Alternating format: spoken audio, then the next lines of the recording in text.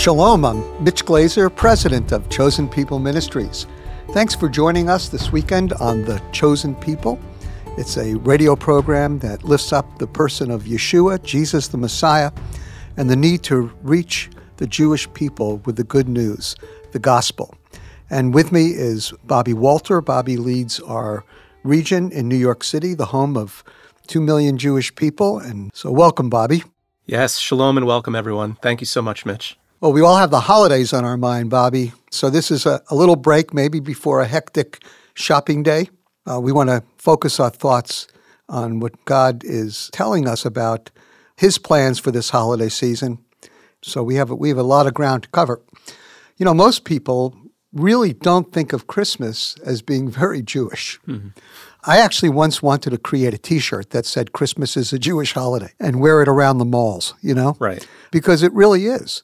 Christmas is a Jewish holiday, and when you look carefully into God's Word, you'll find that it's all about the birth of the Messiah. Mm-hmm. And so we're really talking about a king who was born in a manger in Bethlehem, the house of bread, and that baby, that king, was God wrapped in flesh. And so it's absolutely stunning and profound.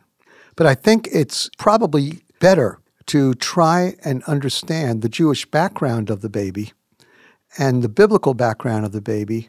And I think that really elevates the holiday season. Jewish people think that Christmas is basically very commercial, has to do with trees, has to do with presents, etc. But we know that when you put Christ into the center and the core of Christmas, then it can be not only a great family holiday and a season of generosity, but it can be really a deeply spiritual and moving season of the year. Yeah, you're absolutely right, Mitch. And I think that should be the desire and the approach of every believer who's seeking to honor and celebrate and remember the birth of the King, the birth of the Messiah at this time. We do have to sort of, forgive the pun, unwrap the Messiah from all of the trappings and the traditions of Christmas. Well, in my opinion, Christmas really is, in the true sense of the word, when we reflect on the birth of the Son of God, I think that Christmas is the first step in the real advancement of the kingdom of God. Mm. Everything in the Old Testament was prediction, prophecy, looking forward.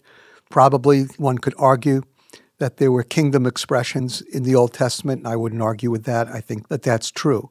But certainly the Old Testament looked forward to a greater day and to a greater kingdom, and to a greater leader than King David or Moses. And there's a real progression from the old to the new. And beginning with the birth of Jesus in that little manger in Bethlehem, I think we see the beginning of the establishment of the kingdom of God. Mm. And so I think we want to focus on the kingdom of God in this show. Reminds me of the question in Acts 1:6. When the disciples were gathered, they asked Jesus, before the ascension, Lord, is it at this time you will restore the kingdom to Israel? And so the kingdom really was on everybody's mind and everybody's heart. So we should try and learn a little bit more about the kingdom. And there was a very Jewish character to the kingdom and the expectation of the kingdom. So Christmas, I think, reminds us that the kingdom of God is a literal and a physical kingdom, as described by the prophets of Israel, because it begins with the birth of a literal, physical Jesus the Messiah, God wrapped in flesh. Your thoughts, Bobby? Yeah, I'd totally agree. And we see this reflected in the New Testament, especially in Luke, in the early chapters of Luke, surrounding the birth of the Messiah. When he's born, and then his parents, Mary or Miriam and Joseph, bring him to Jerusalem to dedicate him and, fulfill the command. He's greeted by two really unique figures. You have Simeon and Anna. And the way that they reflect when they see the birth of the King, when they see God in the flesh right before them, even as a baby, they respond with just praises to God and basically declare that this is good news for Israel. This is good news because the King has been born. Yeah, I think you nailed it.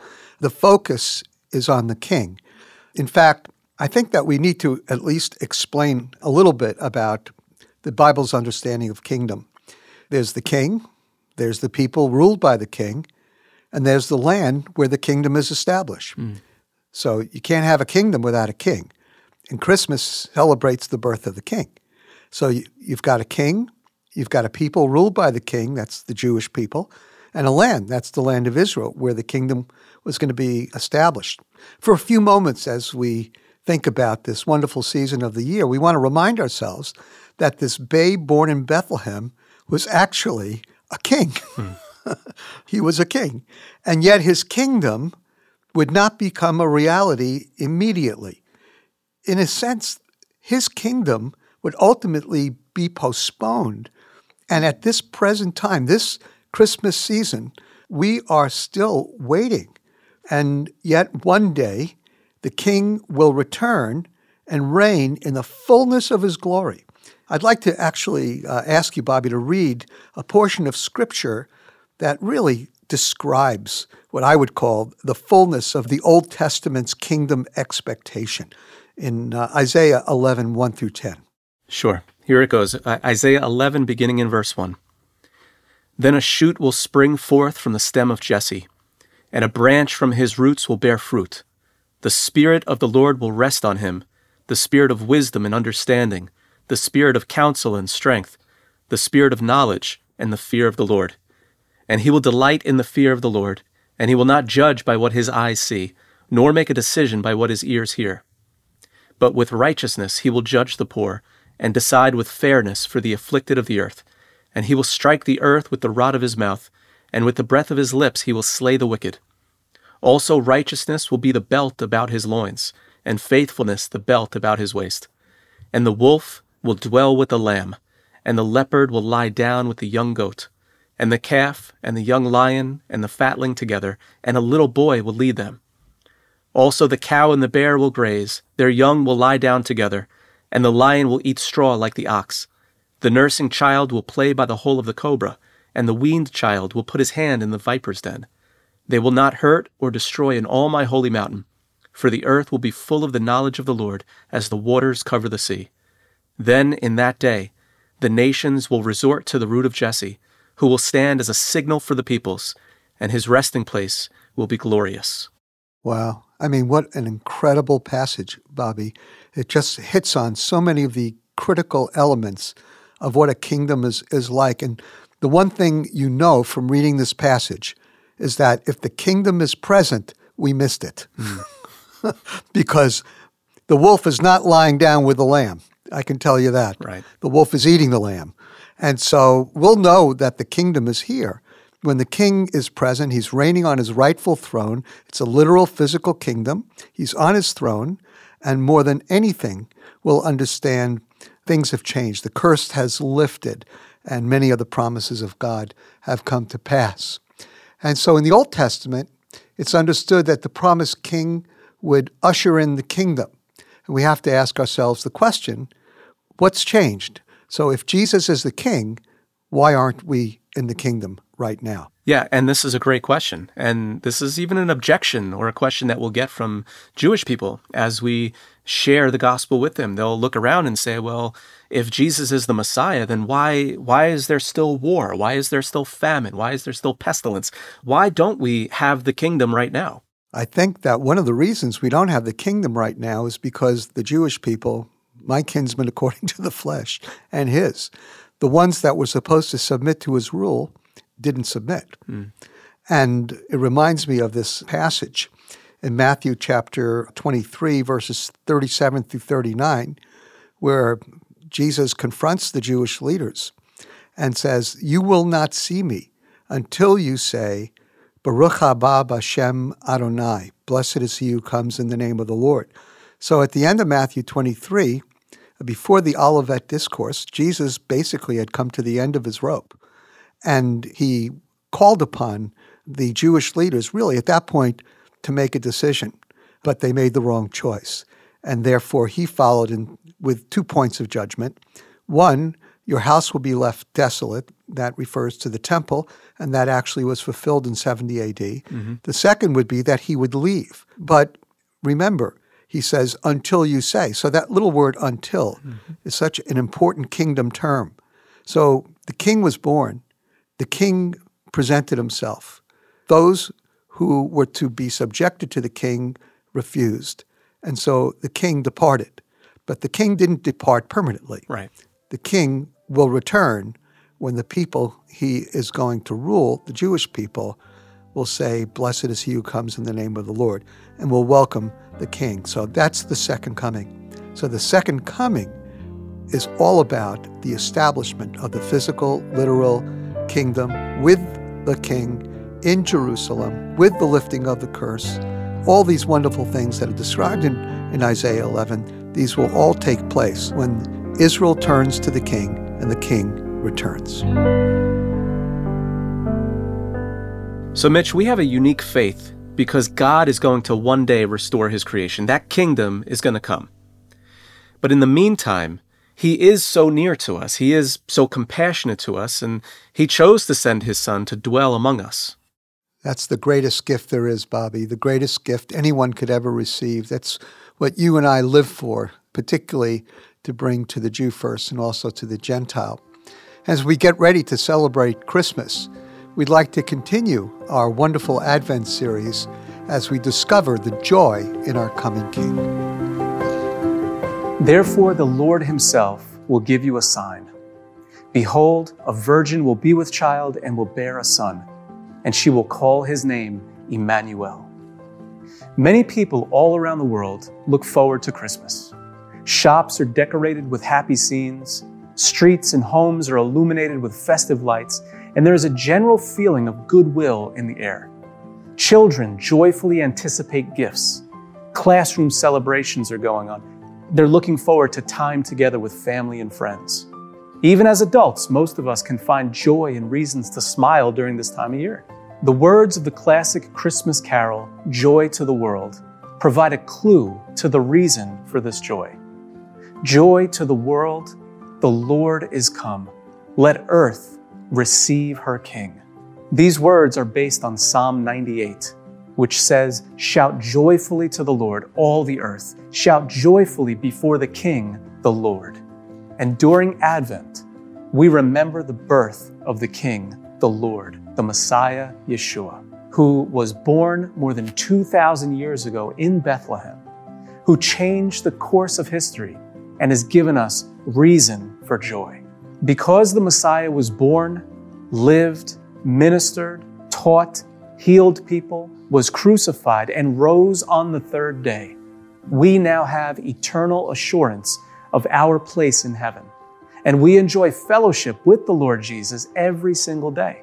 We are being made more into his likeness through the power of the Holy Spirit, which brings unspeakable joy and gladness to our souls. Now, while the plan to send his son to the world was in the mind of God before creation, he used a young Jewish woman, conceiving miraculously, to bring his plan to fruition, just as he used the matriarch Sarah to miraculously conceive Isaac. God uses the joy of miraculous birth to proclaim his power and his sovereignty.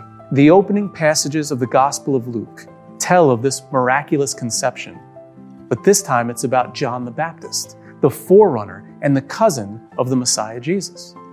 John was born to an elderly woman named Elizabeth, who was both barren and far past childbearing age. Her husband, Zechariah the priest, and his wife Elizabeth were reminiscent of Sarah and Abraham, who also gave birth to Isaac when she was past childbearing years. Side by side, Elizabeth and her cousin Mary carried the forerunner of the Messiah and the Messiah himself, a true testament to God's ability to bring life out of seemingly nothing. In the case of Elizabeth, it was with age, and in the case of Mary, it was a supernatural conception. So during this time of year, we remember the unique ministry of the Messiah, who is unlike any other prophet or teacher. He truly is Emmanuel, God with us. And as God in the flesh, he understands our faults and our shortcomings, as well as the hardships of this life. Hebrews chapter 4, verses 14 and 15 say this: "Therefore, since we have a great high priest who has passed through the heavens, Jesus, the Son of God, let us hold fast our confession. For we do not have a high priest who cannot sympathize with our weaknesses, but instead one who has been tempted in all things just as we are, yet without sin. What is unique about our faith is that we serve a God who is near us, and a God who is so compassionate that he chose to send his only begotten Son to dwell among us, to be born as a child, to be raised among his countrymen, and to minister to the masses, Jewish and Gentile alike, having compassion upon them and healing their sicknesses.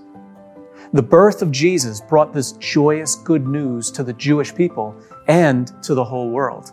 Truly, Yeshua's saving work, accomplished on the cross, is once and for all, and is effective for all people everywhere, as long as they call on the name of Jesus, believe in him with all of their hearts, and confess his name.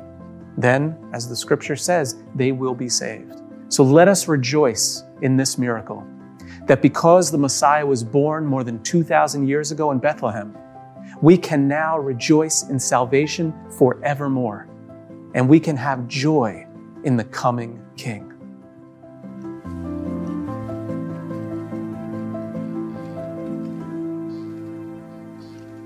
Welcome back. You're listening to The Chosen People. So, Mitch, I've really enjoyed this conversation. Can you tell us more about this king and about this kingdom? Sure. I know that next week we'll talk a little bit more about the Jewishness of the king, a son of Abraham from the tribe of Benjamin, from the house of David, and that he was fully human. He was a son of the woman, Genesis 3:15, a Jewish man, Genesis 12:1-3. And all of that is important, and we'll focus on it next week. But I want to remind all our listeners that the king is God in the flesh. And it's not that this was something that took God himself by surprise or should take us by surprise. It's one of the most difficult things in the world to talk to a Jewish person, because the idea of God becoming flesh is so abhorrent and so different to a Jewish person. But yet, the divine nature of this human king is predicted in the Hebrew Scriptures incredibly. Bobby, maybe you can read to us from the book of Isaiah 2 passages. First, a well-known passage, of course, Isaiah chapter 7, verse 14, and then Isaiah chapter 9, verses 6-7, where clearly the Old Testament prophets, particularly Isaiah in this case, made it clear that this child who would be born, this child who would be the king, this great son of David, this Jewish king, would be God in the flesh. Yeah. So Isaiah says this, chapter 7, verse 14. Therefore the Lord himself will give you a sign.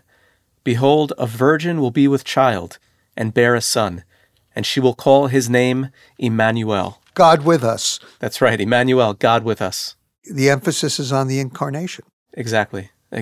And then again in Isaiah 9, verses 6 and 7.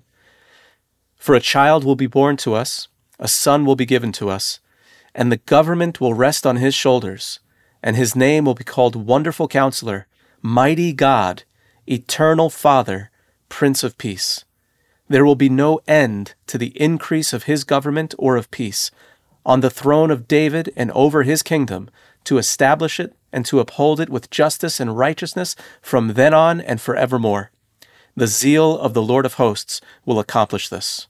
See, Bobby, I really believe that we're talking about the same son, not a son of Isaiah, but a greater son, because none of the sons of Isaiah could have lived up to these names, and that's true. But if you work your way backwards, which is what I like to do, at the end of verse 7, where it's clear that whoever this son is going to be, they are going to reign on the throne of their father David forever. Mm-hmm. Now, what human king could do that? Right. And so both the child born of the virgin and the child described by these wonderful names is God in the flesh. So the greater son of David is the son of God. And so the king of Israel ultimately is God himself, which is what God always wanted. But God took on flesh to become that king. So the question really we have to answer is, why is the kingdom, not here now after the king was already born. And again, it's because the subjects were unwilling to be ruled by the king. And so therefore, Jesus actually fulfilled a slightly more hidden, but still predicted part of his ascending to the throne. He needed to be born, obviously, to ascend to the throne, but there was something else. And it doesn't appear to us so quickly. It's not as obvious. But his pathway to the throne was not just through his resurrection and through his return, but through his death. So Jesus ascends the throne by dying for our sins and rising from the dead. In this we know the king was born to die. And this was part of the plan of God from the beginning. He would rise to reign. And then one day he'll return in glory and establish the Davidic throne in Israel with the capital in Jerusalem, and he'll take his rightful place as King of kings and Lord of lords of both Israel and the nations. And so that's the expectation. One day he will take his rightful place. All the promises and prophecies from Isaiah 11 all the way through, all of these will come to pass. He died, he rose, he ascended, and he will return as king when the Jewish people turn to Jesus. So I can honestly say, Bobby, that when the Jewish people turn to Jesus, Jesus, the King, returns.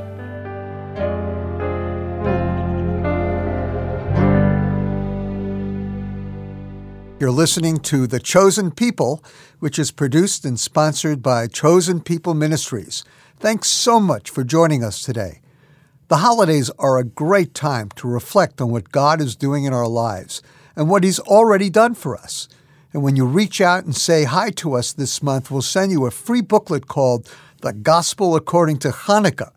This powerful presentation on the Feast of Dedication is designed to help you better understand this 8-day Jewish celebration, which commemorates the rededication of the temple in Jerusalem during the 2nd century BC. Hanukkah is not mentioned in the Hebrew Bible, but it is mentioned in the New Testament, in John 10:22. And we know that Jesus himself celebrated this wonderful holiday. And it's a great way to see the gospel through Jewish eyes during this time of the year. This book explains why Jesus is Hanukkah's true hero. And if you'd like to learn more about the holiday and other biblically appointed feasts, visit us at chosenpeople.com/radio. Or order the booklet, The Gospel According to Hanukkah. Call us at 888-293-7482. That's 888-2-YESHUA, Y-E-S-H-U-A, the Hebrew name for Jesus. Or write to us at Chosen People Ministries, 241 East 51st Street, New York, New York, 10022. And now let's wrap up today's program with the Aaronic benediction. Yevarechecha Adonai v'yishmerecha. Ya'er Adonai panav elecha v'chunecha. Yisa Adonai panav elecha v'yasem lecha shalom. May the Lord bless you and keep you. May the Lord lift his countenance upon you and be gracious to you. May the face of the Lord shine upon you and give you peace. B'Shem Shel Yeshua HaMashiach, Sar Shalom, in the name of Jesus the Messiah, the Prince of Peace.